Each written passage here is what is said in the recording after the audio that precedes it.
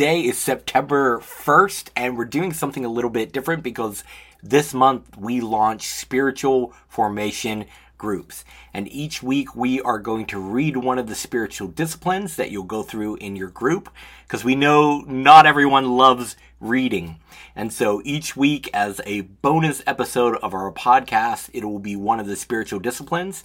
And you can skip around in the guide and do whichever one you want, but we're going to be going through it in this podcast in order. And so rather than having to read, you can just listen to it. And then as you get together as a group, you can encourage each other. So why are we doing this? Why are we starting spiritual formation groups? Well, because at Horizon, we think that teaching people to live and love like Jesus will change the world. Becoming a disciple means more than memorizing some spiritual facts. It means becoming an apprentice of Jesus' way of life. We're constantly being formed by the things we watch and the people we surround ourselves with. If we want to become people of peace and agents of love, we must be intentionally formed by the way Jesus lived and loved. We must be with Jesus, become like Jesus, and do what Jesus did. And we think that this guide, this mini podcast, will help you build your spiritual muscles as you meet weekly with a spiritual formation group.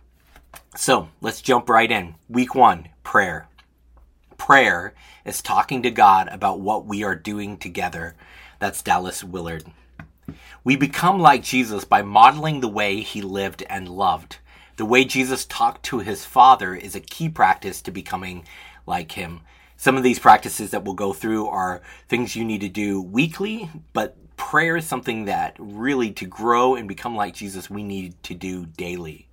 In Luke 5:15-16, it says, "Yet the news about him spread all the more, so that crowds of people came to hear him and be healed of their sicknesses. But Jesus often withdrew to lonely places and prayed." Find a quiet place away from other people, outside if possible, and pray. Start by sitting quietly and breathing deeply in and out, and just whispering the name Jesus, just inviting him to be with you.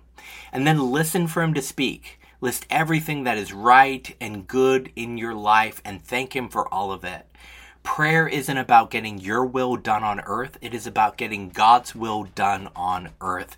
And that starts in you and me. When we pray in Jesus' name, that doesn't mean tacking a canned phrase, "In Jesus' name I pray, amen," onto the end of your prayer. It means praying as a representative of Jesus, asking for what he would want. If he was standing in your place and time, if he was wearing your shoes. Prayer is a form of discipleship. By spending time with Jesus in prayer, we become like him. We begin to ask for what he would want.